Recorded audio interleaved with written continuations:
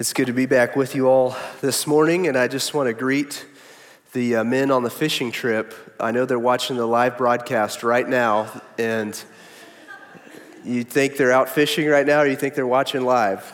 Well, yeah, we'll find out when they get home. Ask them some really hard questions about the message and see what they say. But no, it sounds like you've got a lot of exciting things going on, and that is encouraging. Encourage you all to keep going, keep following Christ, and keep sharing the gospel, right? That's what we're here for. And I'm glad to be here with you this morning to share the word with you again. Let me begin just by having a word of prayer. Father in heaven, we are thankful that you have made yourself known. You've made yourself known through your creation that shows us how powerful you are and that you exist.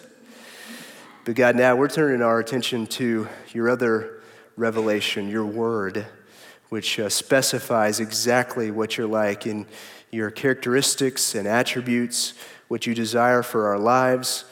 And so I pray that as I explain and apply that revelation from you to your people, that it be accurate, that it be helpful, that your Spirit would work in us to receive the truth. We ask for it in Jesus' name. Amen. I heard a pastor say recently about a verse in Scripture that's very similar to the passage we're going to study together this morning, that he wished one small word was different. I'm going to read this verse to you. I want you to see if you can guess which small word he wished was different. Very familiar verse, James chapter 1, verse 2. Count it all joy, my brothers, when you meet trials of various kinds. Now let's see if you can guess which small word does that pastor, and probably us as well, wish was different. It's not joy. When. You got it. How we wish that verse read like this. Count it all joy, my brothers, if you meet trials. But it doesn't say that, does it? In fact, Jesus himself said, in this world you might have, no, you will have tribulation. John 16:33. You and I are going to face trials. We're going to suffer in this life. It's inevitable. And even as Christians, we don't get saved and then all of a sudden all the suffering goes away and enjoy heaven on earth. That's not the way it works, is it? If anything, we get saved, and following Jesus may cause us to suffer more, which makes us long for heaven even more. I think I've told you before, I'm a hospice chaplain, and so often I'm talking to people who are going through suffering. And one of the things that I'm just watching as they're going through this suffering is kind of a powerless feeling, to tell you the truth, but what I'm looking for is how are they responding to their suffering? Some people confide in me that there's nothing to look forward to and they wish they would just die. Some people are hoping that maybe they can get just a little bit of their health back so that they can enjoy just a little bit of the activities they used to enjoy. Some are depressed and just watch TV to pass the time. A lot of people ask, why is God leaving me here? What is the point? And I want you to consider, how do you respond to the suffering in your life? Both big and small. It could be traffic, it could be a tragedy. How do you respond? Do you complain and grumble? Do you try to numb out with substances or entertainment or food? Do you get depressed and stay in bed? Do you get anxious and suffer panic attacks? Do you simply grin and bear it with no real emotional response? If you read what God says about it in His Word, our response to suffering should be joy, to rejoice. Now, if you're like me, that is not your natural response. It's not mine. In fact, you may ask, how is it possible to rejoice, to count it all joy, when the doctor tells me or someone I love they have a serious disease? How is it possible to rejoice when you stand at the graveside of a loved one, or when you've uncovered the infidelity of a spouse or the rebellion of a child? How about when the employer informs you of your termination, or when people mock you for your faith, or even just the day-to-day nuisances that are a reality of life in this world? How in the world can you rejoice in those circumstances? Well, the answer that we find in Romans chapter 5, verses 3 through 5, is that there is something we know that promotes a joyful response to suffering. So if you would turn in your Bible, Romans chapter 5, verses 3 through 5, that's where we're going to be spending our time this morning. And I'm going to read starting in verse 1, just so you get the context.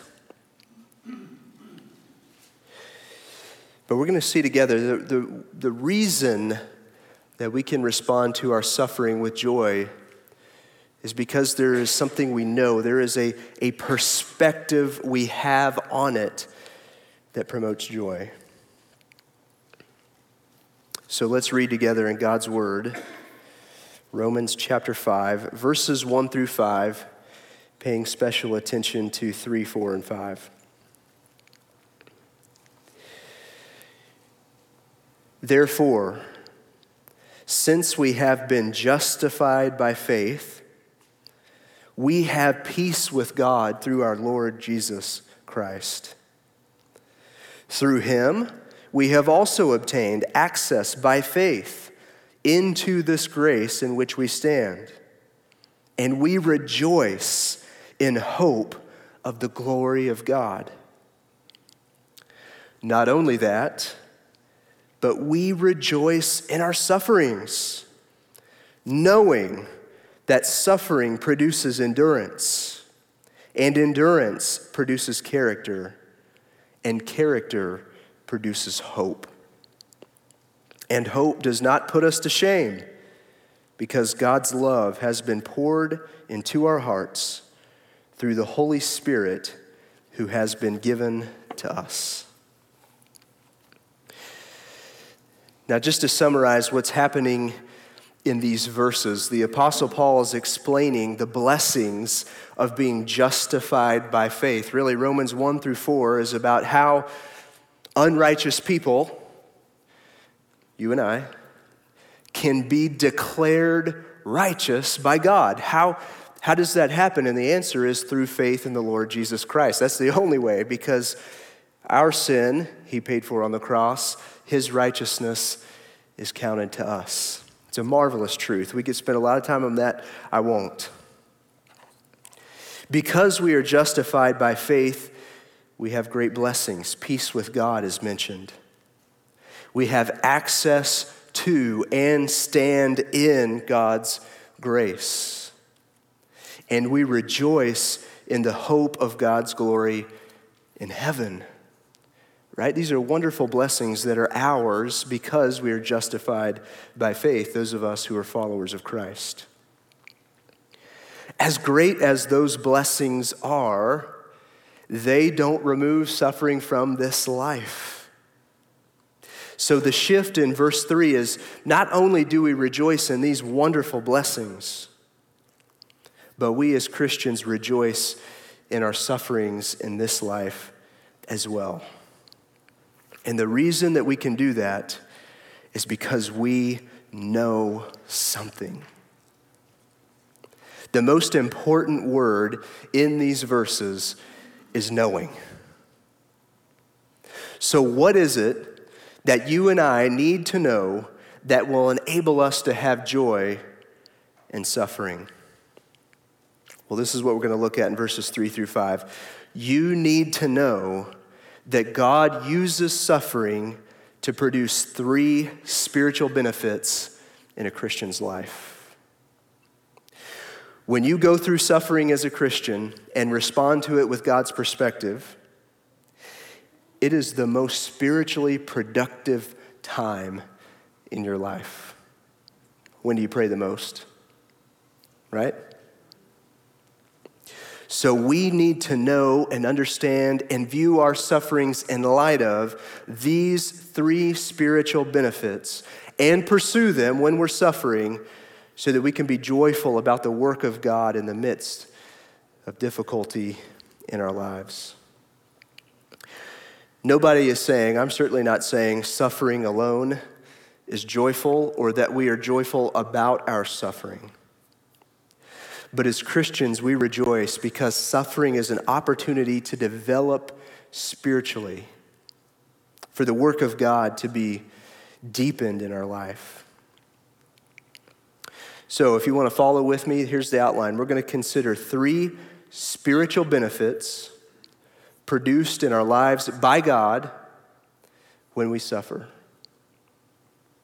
The first spiritual benefit is this.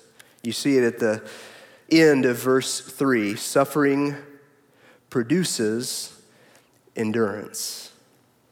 We know that suffering produces endurance.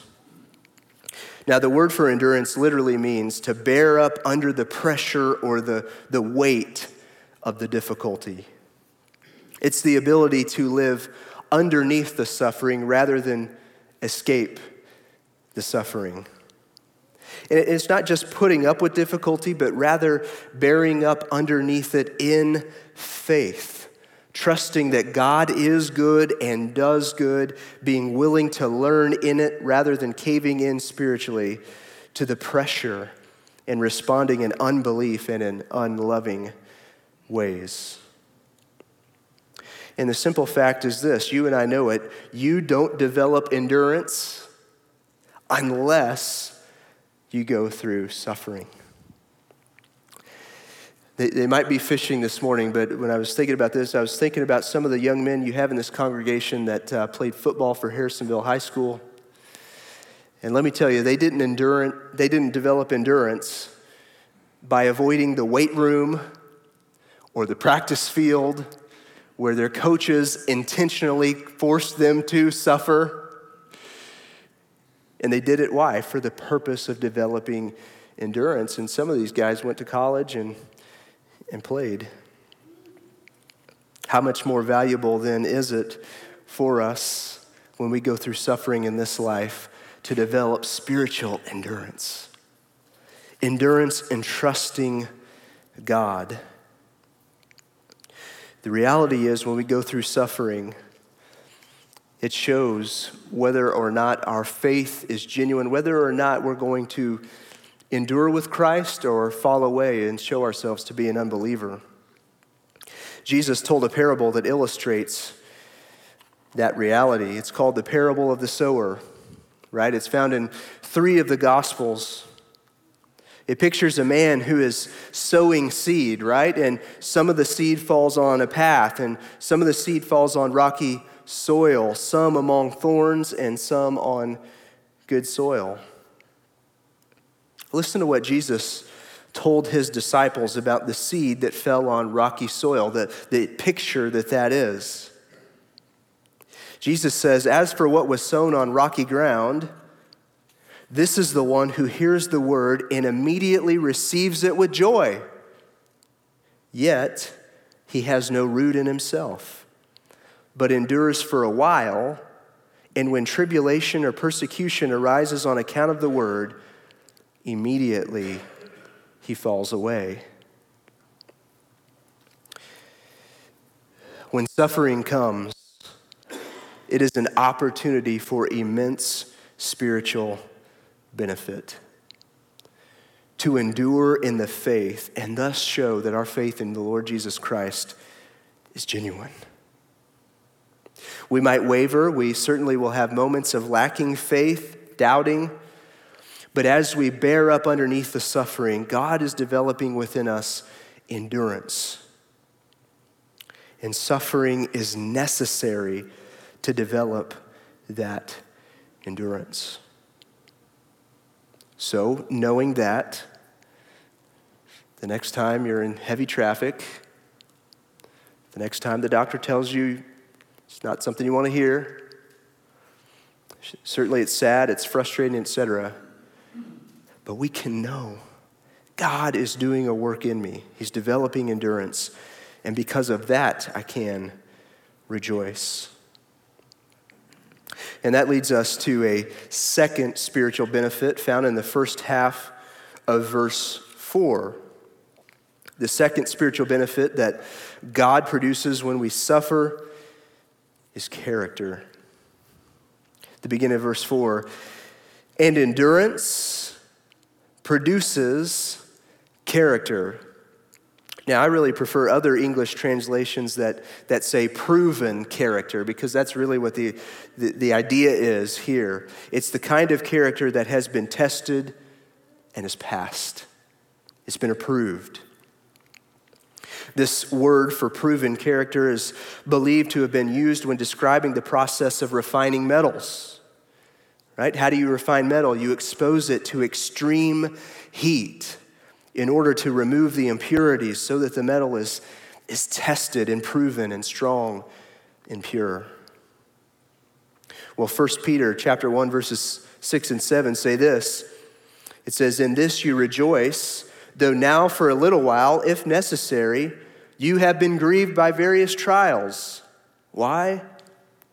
"So that the tested genuineness of your faith, more precious than gold that perishes, though it is tested by fire, may be found to result in praise and glory and honor at the revelation of Jesus Christ." That's proven faith. It has endured the heat of suffering, the impurities removed. It is shown to be genuine rather than fake, like that seed that fell on rocky soil. I don't know about you, but when I think about suffering in the Bible, where does your mind go? What person does your mind go to when it comes to suffering? Jesus, that's usually the right answer. I have something else in mind. Does start with a J. Job, right? You Jesus people are more spiritual than us. That is true. But also Job. If anybody in the Bible knew about suffering, certainly it would be him. If anybody knew about enduring through difficulty in order to have proven character, it would be him.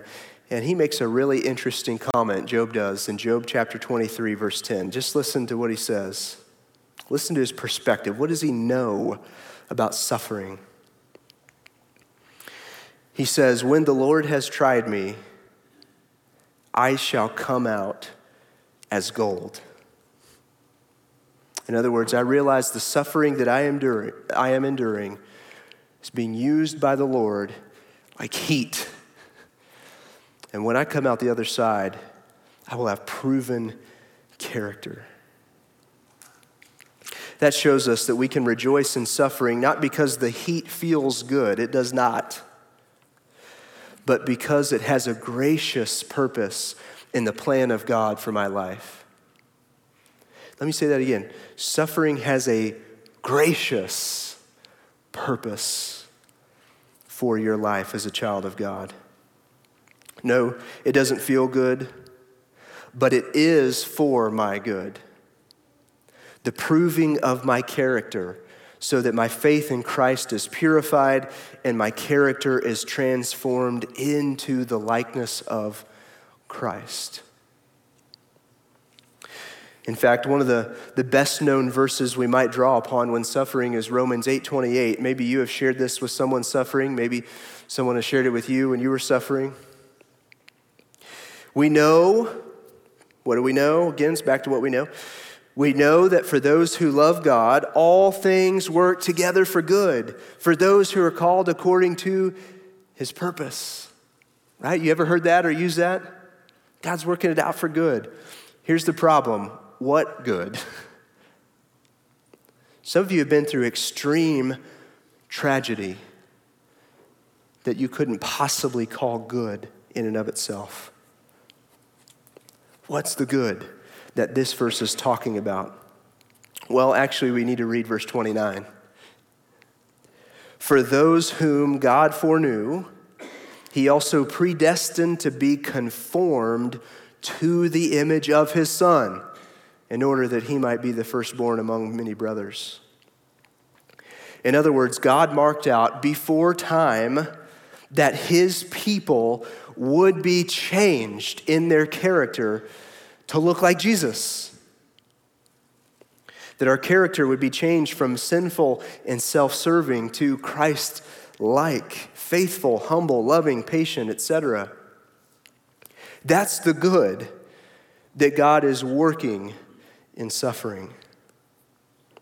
So if God hasn't taken you home yet, if he has left you here in this life, even if you're in suffering, he still wants to work on you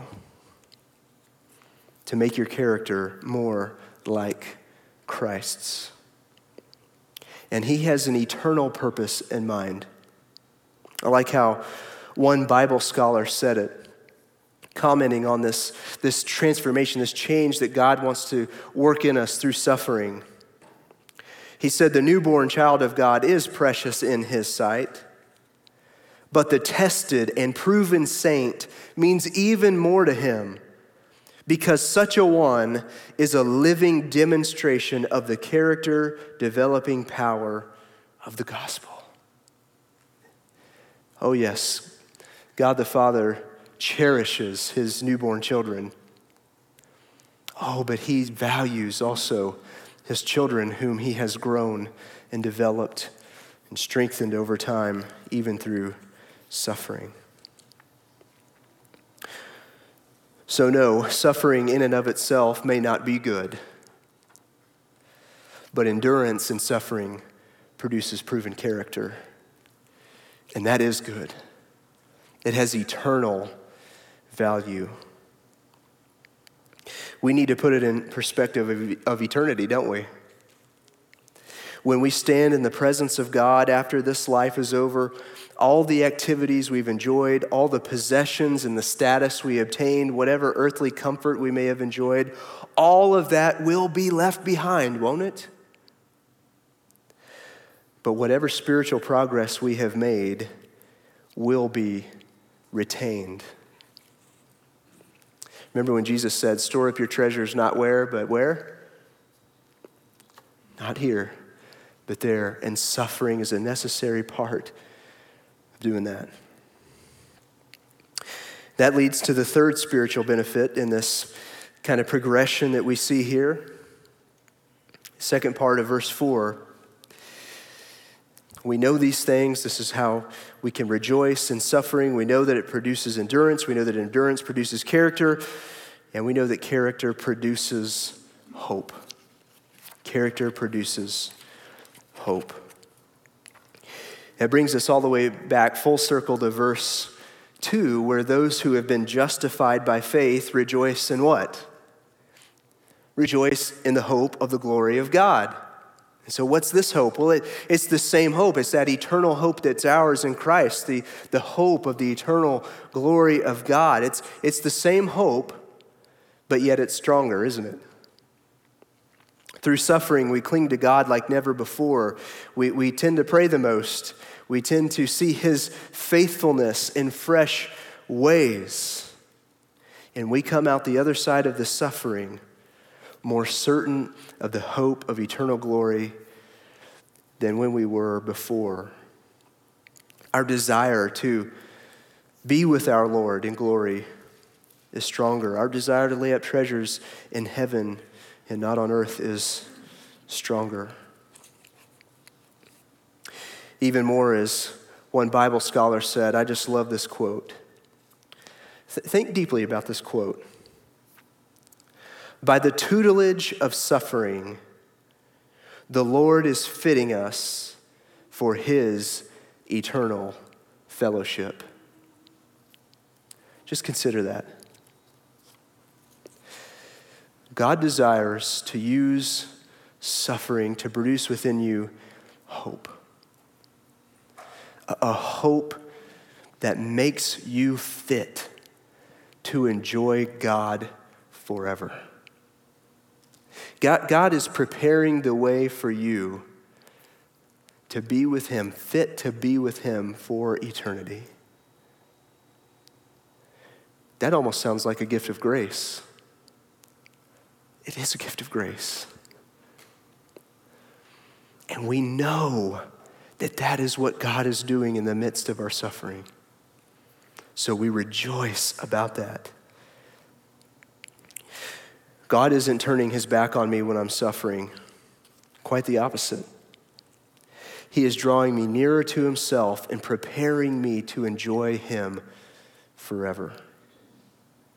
James 1:12 says it this way: "Blessed is the man who remains steadfast under trial, for when he has stood the test, he will receive the crown of life, which God has promised to those who love him."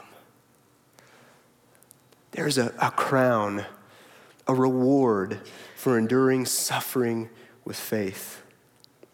And that is our hope. I like a story one pastor shared. He was talking about a dear lady in his congregation, and she was going through just months of suffering, preparing for death. And the pastor was going to visit this woman and just kind of tend to her soul. He reached out his hand to take the woman's hand in his own, and he asked her, "Are you scared?" Much to his surprise, the woman slapped his hand away. She said, "Scared? Why would I be scared? My whole life has been building up to this. Over the past few months, I have repented of so many sins. God has really been at work within me. He has been preparing me for this." That sounds like a lady who knew something. She knew that she was being fit for eternal fellowship with God. And that's something we can rejoice about, even in the midst of tragedy, pain, suffering. It's hope. And it's hope that's refined even as we suffer. So the more we endure, the more our character is proven.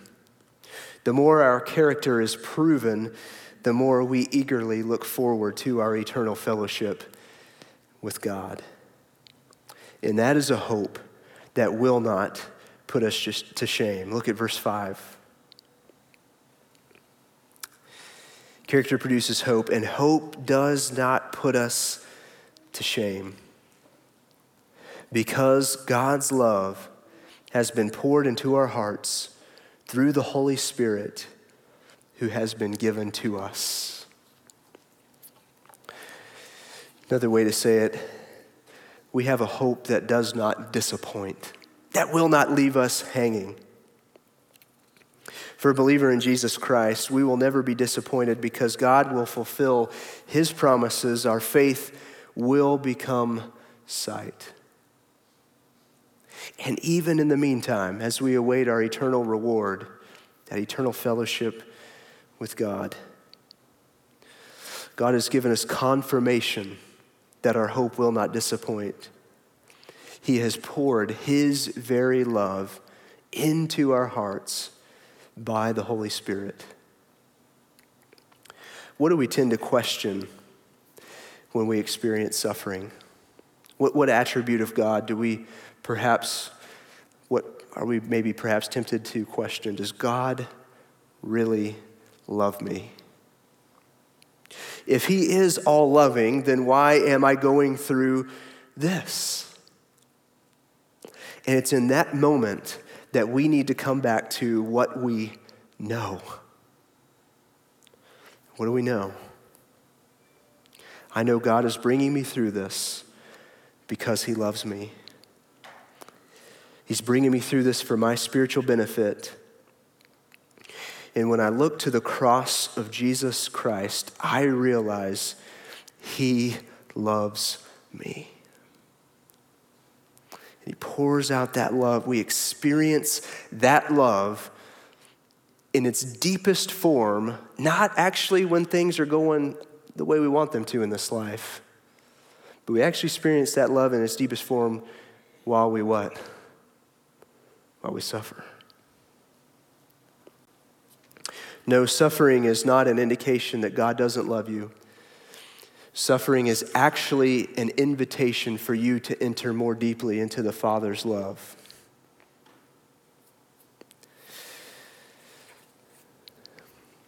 There was an American student who was about to depart for Hong Kong. He wanted to go to Hong Kong to study the Chinese church.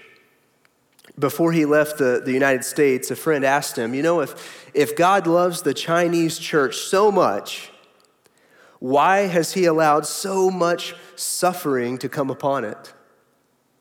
And the American student had no answer. But after he had traveled to China and talked in depth with many Chinese Christians, he came back to America and he asked his friend this question: if God loves the American church so much, why hasn't he allowed us to suffer like the church in China? That's somebody who's experienced the truth of these verses, who saw firsthand and understood, knew firsthand that suffering is not an indication of God's lack of love, but it's actually an invitation to experience that love in its deepest form. Friends, it's no coincidence that the following verses 6 through 8, go like this. Let me read them to you and close. For while we were still weak, at the right time, Christ died for the ungodly. For one will scarcely die for a righteous person, though perhaps for a good person one would dare even to die. But God shows his love for us, in that while we were still sinners, Christ died for us. You know what we call that message? What do we call that news? The gospel. You know the gospel. You know that Jesus died for you even though you were undeserving, right? You realize in that verse it's saying we're not good people. We were unworthy for such a sacrifice, such great love. If God was willing to do that for you, and you know that, what do you think he's doing in the midst of your suffering? He's loving you through it, and he is preparing you for eternal fellowship with him. What's the proper response to that? Rejoice. Rejoice. Let's pray.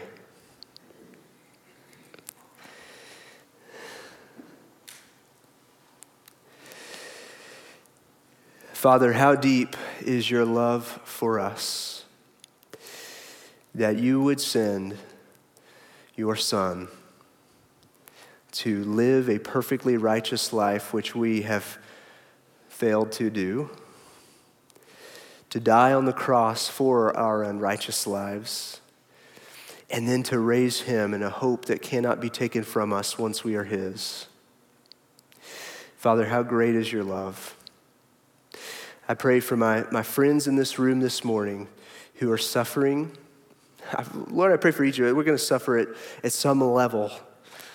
Today, this afternoon, tomorrow morning, we're going to endure some kind of a suffering. I pray that we wouldn't be tempted to question your love, but in fact that we would turn to what we know to be true. That you love us, that Christ died for us, and that there is a hope ahead of us that will make these momentary afflictions seem light, your word says. So, Father, help us to know that each and every day and to rejoice and so give you glory before the watching world. We ask all of these things in Jesus' name. Amen.